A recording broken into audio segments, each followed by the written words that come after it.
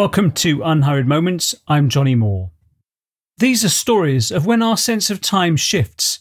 We get a new insight, an opportunity, or in today's case, a major life challenge. Here's Leslie Graney, the founder of the organisation Random Acts of Nonsense, with the story of how it began.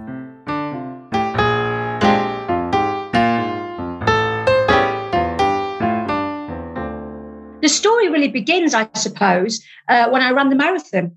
I ran the marathon in memory of my dad, who had died 10 years earlier of cancer. Just previous to that, I'd found a lump in my breast. But at the time, thought, it can't be anything serious because I'm just about to run the marathon. And I did the marathon and I raised money for Marie Curie. But when I went for my massage after the marathon, that little lump a few weeks ago seemed to be a bit bigger. I'm not sure about this, I thought. Anyway, by May, I'm at the doctor's going, this is getting bigger. I don't like the look of this. So I went to the clinic and I was told at the clinic that I had breast cancer, which I suppose should have been a real shock. In many ways it was, but it was more just surreal, really.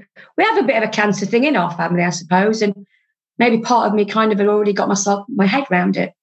My kids had been there the day I'd gone with the lump. I was a busy mum. I was working part-time as a secondary school teacher. The only appointment I could get was to take the kids. So they knew from the off that mum had got a lump in her boob. Well, when I went to that appointment, they did confirm it was cancer.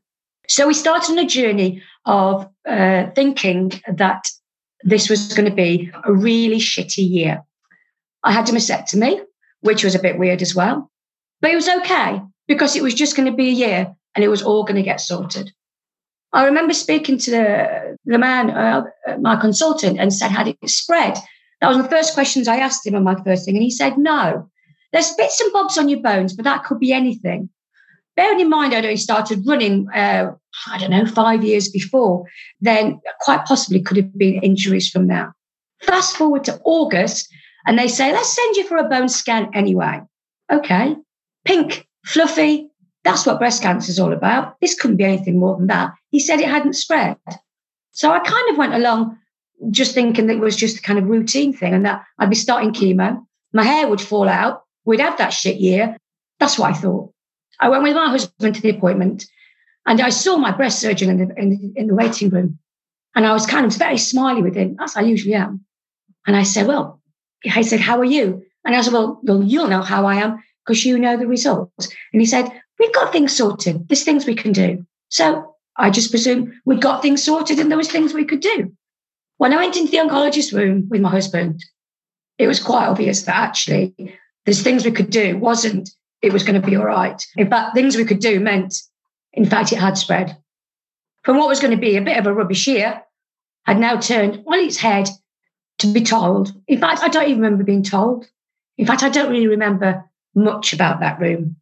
I remember the oncologist and I remember him saying something or other, but I suppose it was just his manner and his tone of voice that I knew that what we thought could have been anything was cancer. I remember asking, are you sure? Because I just run a marathon and I'm really healthy and fit. I don't know if he nodded or what. I do remember having to leave the room. Thank goodness my husband was with me. And I remember signing a form that I understood that now I had secondary breast cancer, that those few cells had gone for a little walk to a rib, now meant I had incurable, life-limiting cancer. After whatever happened in that room at that time, I changed oncologist. I didn't really want to be back with that man again, to be honest, because last time I saw him, he upset me. So that was one thing I did after that moment. The other thing I had to do was to tell the kids. We'd been honest from the beginning, and we were going to be honest now. We told the kids that our worst case scenario had happened and that mummy's cancer had spread and that it wasn't going to be a really shit year, that we were now, as a family, going to live with cancer. Carpe diem, seize the moment now, kind of flooded into our heads. And the kids were like, it's going to be all right, Mum. It really is. In fact, that's what we talk about all the time, that it's going to be all right. We're just going to have to do things differently. And so because this was a bit of a shitty day now, we decided that what we should do differently is do something really fun and really random. And so on that afternoon, it was August, but it was really drizzly and rainy. We decided the thing we would do to get us out of this funk moment was that we would walk down to the beach, which is just a few streets away from where we live. We were going to go into the sea with our clothes on. That is what we were going to do. And so the four of us, it was cold, I remember that. The four of us walked down to the beach, and that's what we did. And we videoed it. And we sent it to our friends, lots of friends, who obviously wanted to know the news. And instead of having to confront the worst case scenario, we sent them a random video of the four of us in the seawater. And that helped them to see, A, that the news was obviously not great, but we were okay. And Random Acts of Nonsense began that day and has continued ever since. And Random Acts of Nonsense is a call to everybody to seize the day, particularly families, and to stop just for a moment and to think about doing something right here, right now, in the words of Fatboy Slim, something random, something that will make you smile, something that will make you laugh, something that when you're doing it, you don't think about anything else, that your mum's got cancer or we've got COVID or whatever's in your world right that moment. You just think about doing that thing. And by doing that and completely immersing yourself in that act of nonsense, you think about nothing else and you create some fantastic memories. We've done this now with friends and with families. We've raised money for charity doing Random Acts.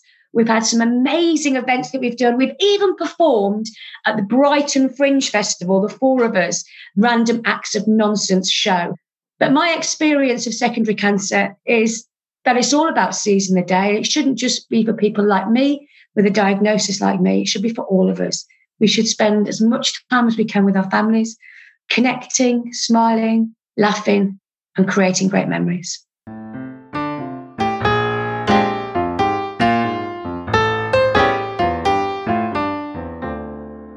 Sometimes, in the face of life's most frightening events, our sense of the absurd may be the key to maintaining our sanity.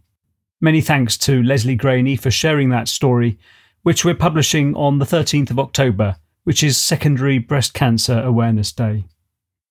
This has been Unhurried Moments. Thank you for listening.